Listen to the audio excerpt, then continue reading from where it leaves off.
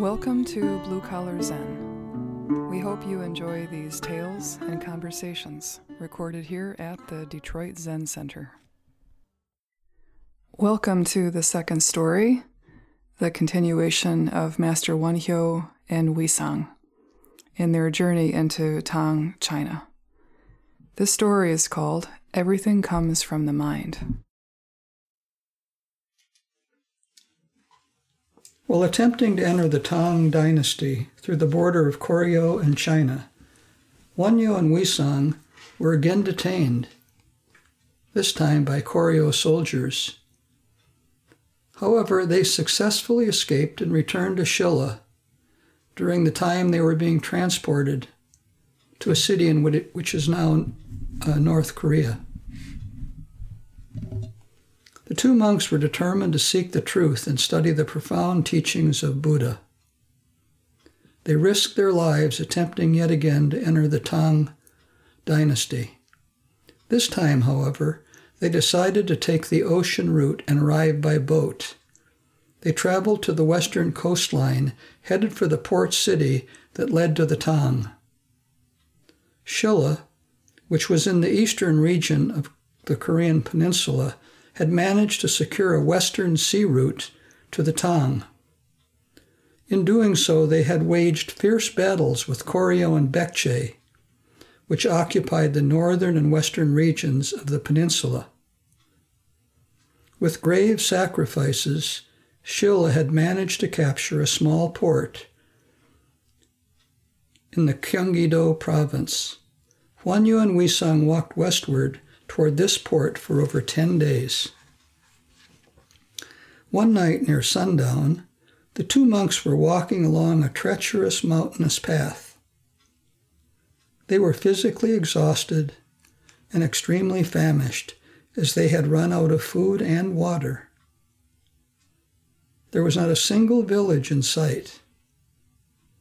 Suddenly, dark clouds gathered and rain began falling in torrents. Earth-shattering thunder and lightning ripped through the heavens. Uisang said, "Oh no, Sunam, this is terrible." "You're right. No matter how far we walk, the ocean still hasn't appeared. Now we've been overcome by this rainstorm. Not a single house in sight. We are indeed in big trouble." Wonhyo and Uisang lost their sense of direction in the torrential rain, which is accompanied by thunder, lightning, and approaching darkness. Uisang said, "Sunam, we are in terrible trouble. Not knowing the proper direction is one thing, but now we can't even tell what's just ahead of us. What can we do?" "Hold on to my straps tightly on my bag and follow closely. Let's go find shelter." It was nearly impossible for them to find shelter in the dark and treacherous pouring rain. As lightning and thunder ripped through the sky, Wonhyo saw something. "Hey, Uisang, follow me. I think I see an entrance to a cave up ahead." Wonhyo Sunam pushed ahead, wallowing in the muddy water with Uisang just behind him. When they managed to forge a little ahead, they did in fact discover a small cave. Wonhyo Sunam fumbled and crawled his way into the cave, and Uisang followed after him. Wonhyo Sunam said, "It's a small place, but if we take shelter here for a while, we can at least save our lives." "Oh, brother, now that we are in this cave, I feel like we've escaped hell and entered heaven." "Yes, outside the cave is heaven that's turned to hell, and inside the cave is hell that's turned to heaven." Despite the heavy rain outside and the continuous thunder and lightning, the two monks fell asleep inside the small cave, completely exhausted. For an unknown length of time, the two slept. Later, when Wonhyo Sunam awoke, he could not remember where he was, but out of habit he fumbled above his head and grabbed something that felt like a small bowl.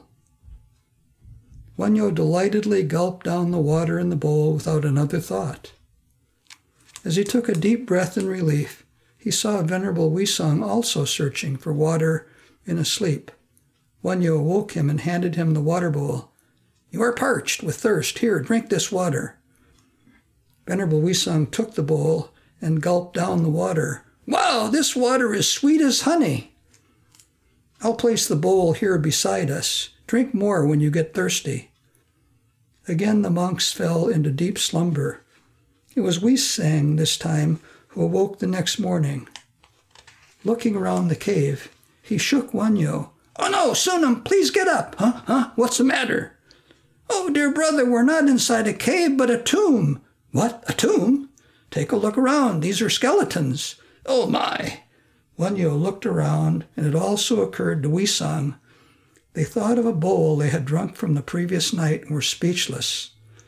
"Sunam, isn't that a skull by your side?" "What, a skull?" There was, in fact, a human skull beside them. "The water we drank last night was from this skull." "The water I drank was from this skull." With that being said, Uisang Sunam began to vomit, followed by Wonhyo. The moment the two monks discovered that the water they had drunk was from the skull, they couldn't keep from gagging. Suddenly, Wonhyo stopped and began to laugh fanatically. "Ho, ho, ho, ho, ho! What's going on?" "Hey, listen to me, Uisang, stop puking." "I see it now. It says in the scriptures, when mind arises, all phenomena arise. When mind disappears, all phenomena also disappear. Therefore, everything in the world is only a creation of our minds." "What do you mean, it is a creation of our minds?" Vomiting a moment ago, Wonhyo was now smiling brightly, and Venerable Uisang looked on in wonder. "Hey there, Uisang." "Yes, older brother." "Last night I was fumbling for water as I always do when sleeping. I then found the bowl and happily gulped the water down, and I made you drink it also." Yeah.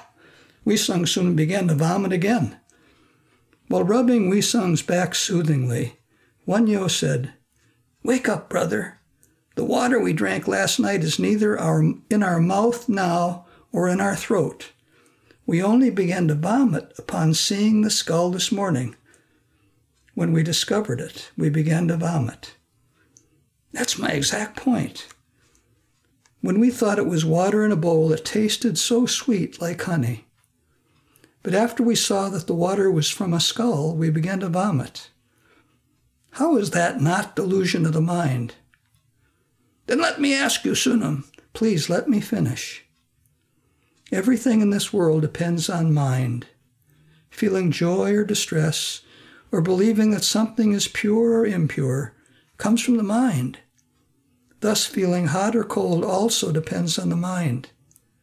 Therefore, the Buddha taught that everything is created by mind alone.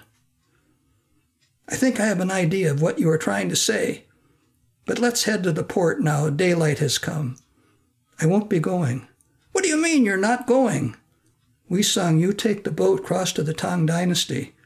I'll be heading back to Shilla. What? What are you talking about? You're going to give up studying in Tang? Yes, there is no Dharma outside of our minds. How would I find it externally? The Dharma we are searching for is not possessed by a unique person or present in special places. The Dharma we seek and the way of Buddha are found in our own minds. Now that I've realized that, I don't need to go to the Tang. That may be so, but I cannot give up studying in Tang. Uisang, I wish you a pleasant journey. I'll now be going back to Shilla. This is the story of how Master Wonhyo drank out of a skull and attained enlightenment. It's been 1,300 years since Master Wonhyo, who gave up studying the Tang, and he is considered to be the first and most preeminent Buddhist master in Korean Buddhist history.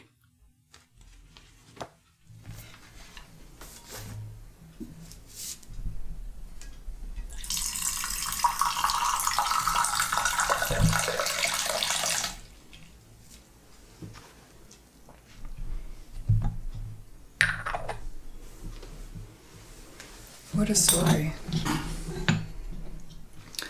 in Korea, it's legendary, like almost every Korean Buddhist or otherwise knows the story of Wonhyo Uisang.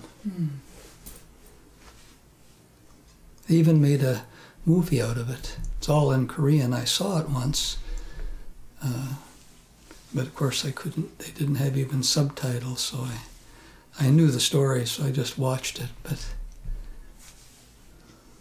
yeah, it's hard to know what to say. The story really speaks for itself. As you were reading it, I was reflecting on just my own mind, even as early as this morning, discerning a particular situation being negative. And it brought home that I was seeing through the eyes of a negative person.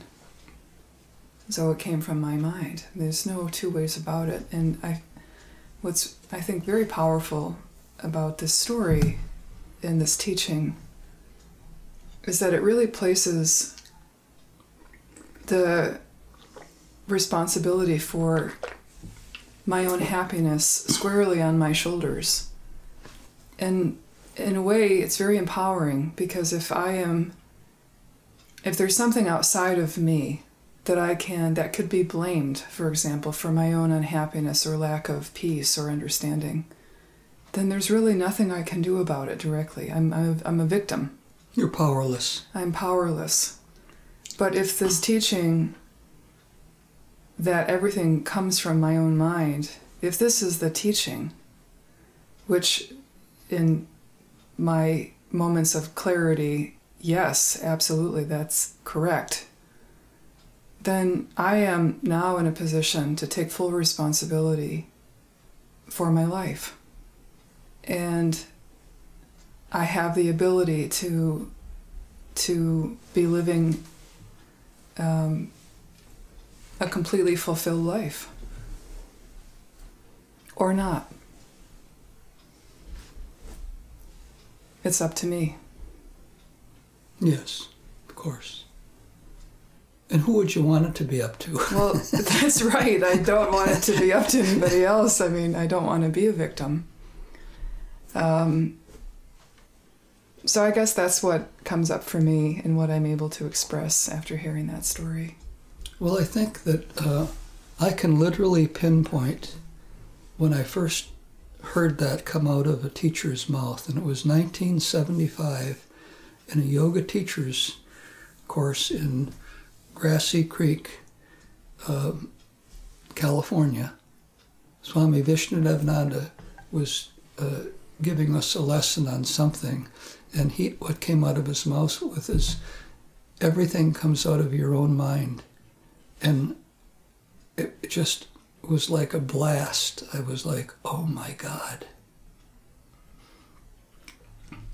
And,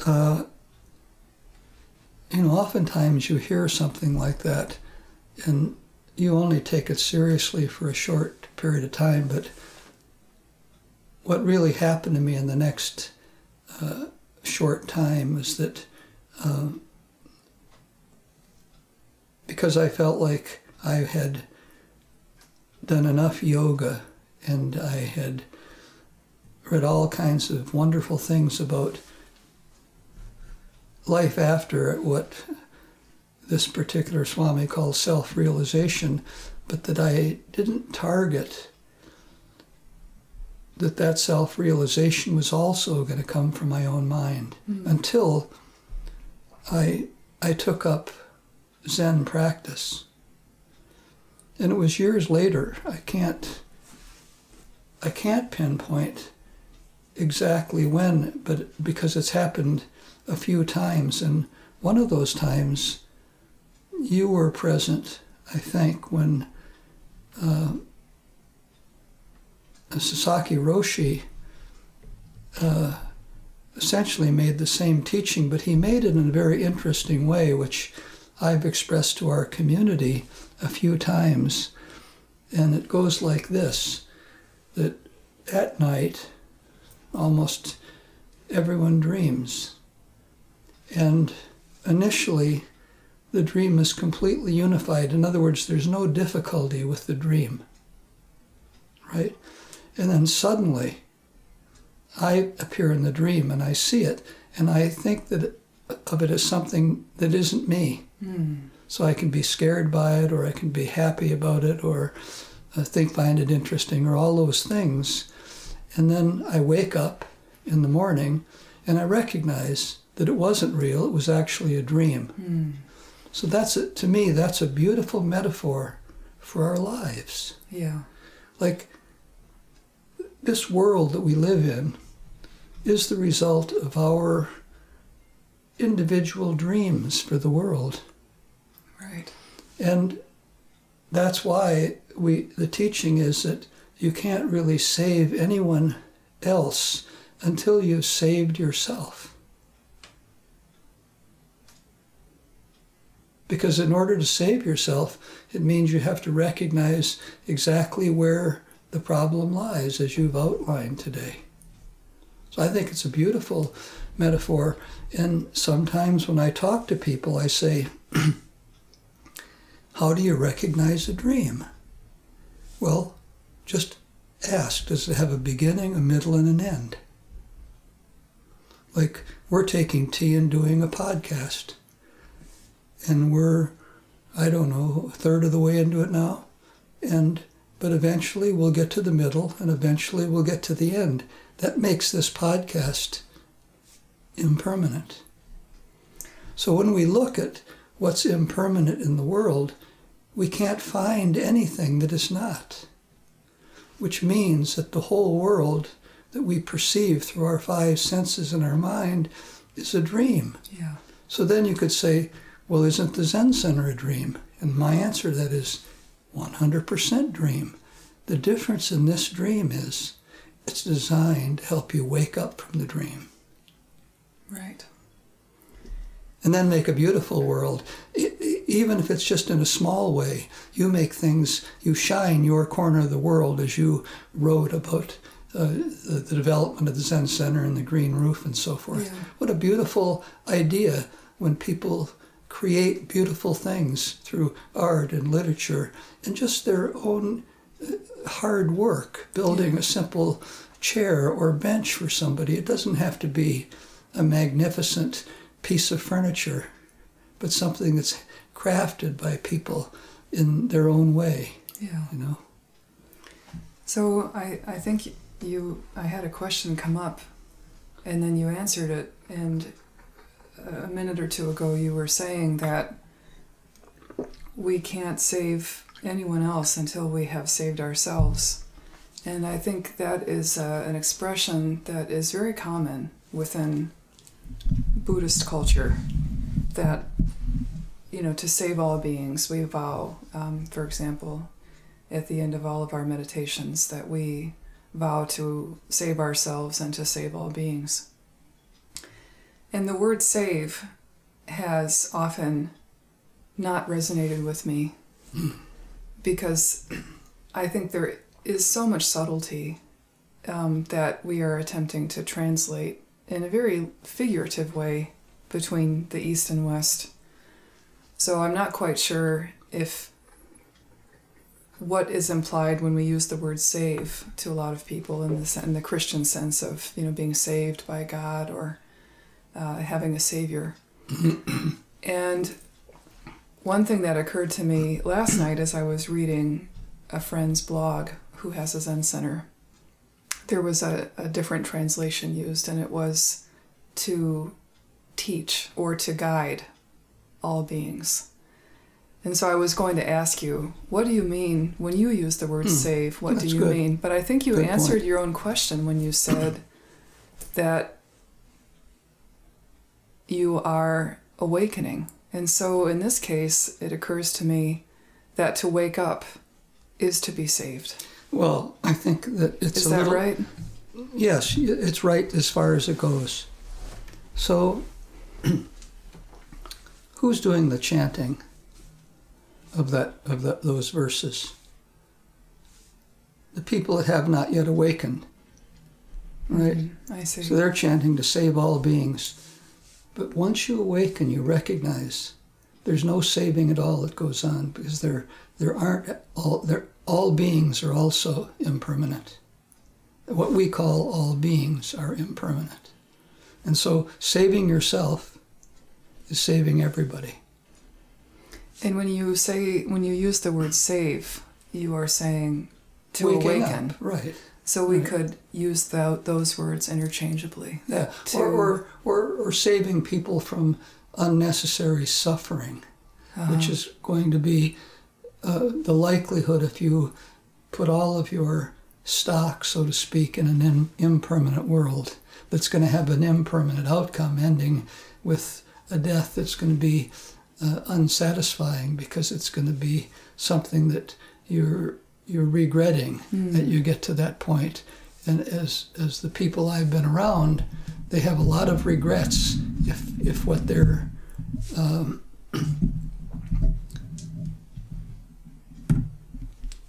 with their impending death, there's no reason at that point for even the biggest liars in the world not to be truthful. Right? There's nothing now to save anymore. You're going. And when you hear about, at least read about, I haven't really been at the death site of an awakened being, but I've read countless stories of it. I'm going to read one in one of these podcasts about how Mangong Sunam died. And it's so natural part of living. It's as natural as living.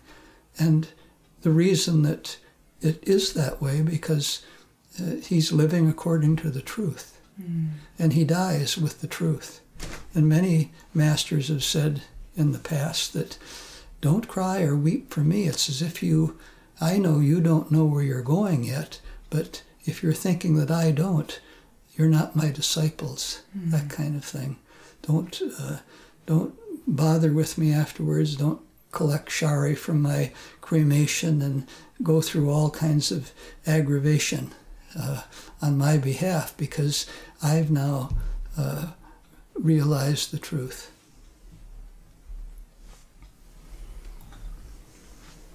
Well, thank you. So the relationship there is, if I could continue to open that up, when we are conceptualizing about saving ourselves and thereby saving others, we could say that by waking up, by awakening to the truth of our existence, by waking up to the reality that everything comes from our own mind, we are saving ourselves because we are no longer bound to the illusion of being only this limited self that has a beginning, a middle, and an end. So although we still have a life, we still have a self, we still have to deal with, the difficulties, the joys, and the sorrows of life, it isn't that the picture is much larger. That's a small part of it.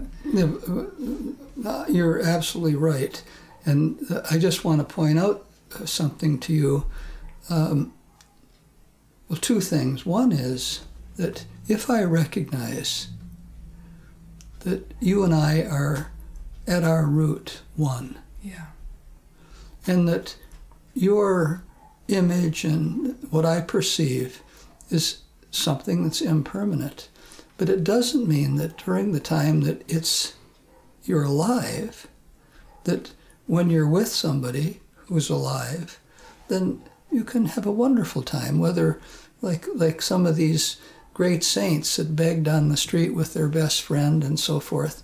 Like that all is the beauty of our uniqueness as this impermanent self.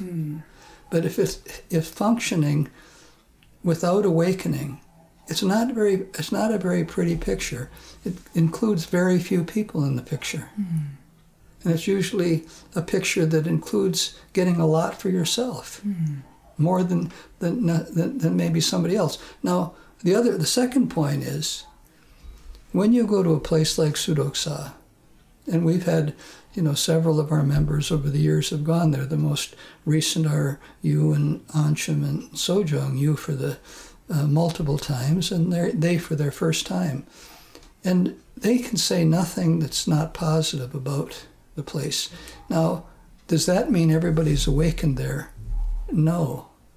What it means, somebody's awakened and people are listening to them, so their behavior appears to be awakened even before their awakening. Mm. And their ability to help us, for example, as guests at the temple, is a priority. Right. Like whatever shows up at the front gate becomes your priority. Yeah. Not like, what can I get from these people from Detroit Zen Center? No, that's not it at all. Interesting. What can we provide for them? And it's being provided literally from the top down, not just from the current situation, but the history. What's up on my wall? Manggong Sunam, before him Pyakjo Sunam, Kyungha Sunam, all of those were guiding hand through awakened teachers, and the result was that the behavior now has been institutionalized over 1,500 years. So when you come as a young person, this could be anywhere, that you behave as if you're awakened. Right? And how many times have I said, behavior always comes first. Yeah. The mind will follow. And that's exactly what you've experienced at Sudoksa. And other temples, Tojin Sunam. Yeah. Tojin Sunam would first say he's not awakened, but even though he's 60 years old, been a monk, I think, for 40 years, he has a master. Mm. And that master is the awakened one, and his master was awakened before him, and they guided. So Tojin Sun's behavior is quite wonderful. It's very simple and straightforward, but it's wonderful, right? You feel like you're in the presence of somebody that actually cares about you. And we see him once every couple of years, and we're treated like that always by the people that we've developed relationships with there. And time, and again, you go there, and everything is provided for you. You leave going, oh my God, what can I do? Well, my answer is return the debt by their supporting what they think is somebody practicing. Right? So the way I pay my debt, at the very least, is to practice. Of course, like they do, if there's something I can, provide for them, whether it's the green pills that we've sent over there periodically for their health, or bring maple syrup when we travel, but it's minor compared to what they're able to provide to us. But they don't do it expecting anything in return. They just keep giving.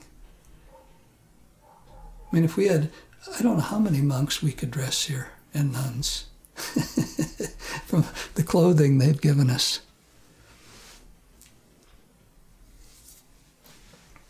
So it is coming back to the idea that creating a spiritual community is about creating a community where people are guided in functioning as if they're already awakened. Not as if they want to get something when they come here, whether it's enlightenment or learn how to make a recipe or some favorite job they like to do. That's not the point of getting something for yourself. It's always about giving. Danya paramita, it's the very first paramita, charity. That's really a good point. I recognize that in our own culture here, there is meditation, for example, has become wildly popular. And often, almost exclusively, what you hear are the personal benefits associated with it, as if it's like a diet, like a vegan diet, or even yoga has really been stripped down to essentially a workout. Where people get together in a room and pay money to learn asanas, and very far removed from the spirit of the original world of yoga. as a spiritual study, an ascetic study. And I find the same is true with meditation practice. And so what you're presenting here, which I think is a really important thing to begin talking about and sharing, is that if someone comes to a Zen center or any center and they're looking for more than stress relief, they're actually looking for relief of their fundamental dissatisfaction with being alive, which we all have, then they're going to have to make an effort, and maybe it needs to start with an intellectual understanding that what they're taking up here is not a self-help remedy, a temporary, like a pill or a stress reduction exercise, but a fundamental rooting out of the delusion that they are a permanent being. Because what comes up for me as you're talking here is that you don't really have a choice. As long as you are operating with the assumption that you are an independent being that is permanent, and that who you are is what you see in the mirror, this temporary being, you really don't have a choice but to desperately try to cling to anything and everything that will make that being feel better and try to extend its lifespan. We'll try to make that real, and we know for a fact that isn't who I am in the mirror. It's the human body that I've acquired for this journey. That's right, and that's what I'm really inspired by with this conversation, is that it isn't that people are bad, it's that they if they're operating out of ignorance, if they don't have the right view from the beginning, then they're, in a way, we have to act like an animal. We have to really invest everything we can in trying to make this thing that we think ourselves to be real. So it's so important to provide up front the important teaching, which is that fundamentally we don't exist. We don't have an independent existence. We have, as a human being, we have a lifespan. But as a spiritual being, we don't. Correct. So that is what we have to be able to experience. So in a sense, what I think you're saying is that you can't be satisfied or fulfilled, and you definitely can't help another being in a true way until you have awakened. Well, I think that, I agree. And I think this could be true, but I'm just, for a lot of people, but I'm just going to say, talk about myself when I first, even before Zen, when I was in a spiritual practice with what I thought was a spiritual teacher, and I still think that he was, even though now I would consider him rather low level compared to what I've discovered, later in my own path. But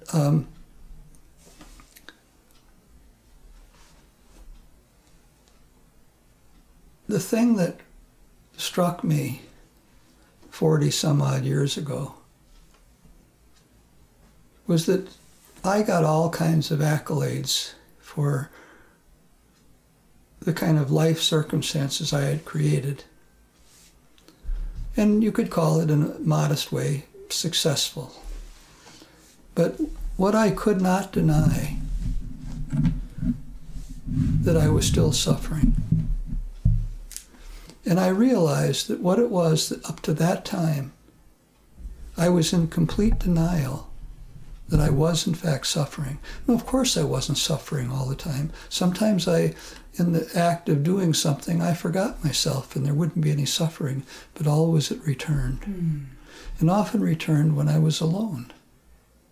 And a symptom is when I don't like to be alone. I'm like, wow, you can't be with yourself. I mean, how can you be with anyone else? Right. So having that kind of thought is what took me to start looking, that I could no longer deny the suffering.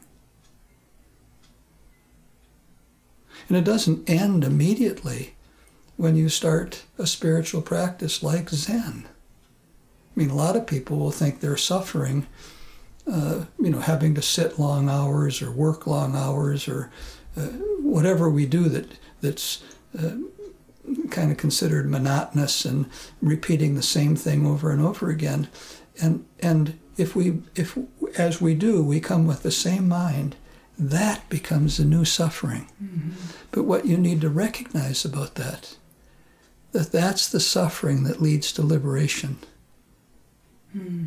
That there's no liberation outside of sentient beings. Outside of suffering. Outside of sentient beings, right?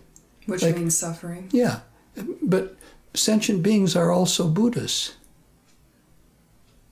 right? It takes, if you go into a dark room and you flip a light switch, it's immediately lit. Right. That's how short a distance it is from the suffering soul to the enlightened soul. Right. Like people think, oh, it's all this hardship. It's only hard as long as you're willing to make it hard for yourself. Well, that's really beautiful, Sunam. And I wonder if you could break down the relationship between awakening and this tradition we have in Zen of sitting long hours, or sitting in general. Because I think that has, for many people, come to symbolize Zen practice, is the practice of sitting on a mat, crossing your legs and taking posture. And so, even in my own case, no doubt, I really value that practice. But I also see that there is an inherent, I don't want to have to, my awakening shouldn't depend on any particular form that my body would take. So could you talk about that relationship for yourself and how that's evolved? Well, I wasn't really very interested in history till I started practicing a spiritual life, and particularly Zen. So I've probably read more widely about Zen history, especially the early history in places like Korea and China.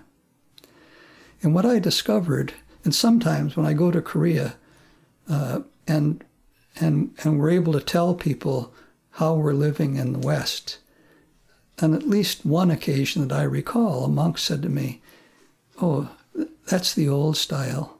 Mm-hmm. And what he meant by that was that in the old days, at the beginning of China, but I specifically know about Korea, the Koreans were discriminated against, the Buddhists, especially the Zen Buddhists, when they turned up, because they'd had kind of a Buddhism of praying and getting merit and so forth for 200 or 300 years, when along came Bodhidharma and then throughout the Tang, and then when it got to Korea, it came from a monk that had traveled to China and became awakened and brought it back to Korea. Well, his entire lifespan, he had only very few disciples because people thought it was just too much for them.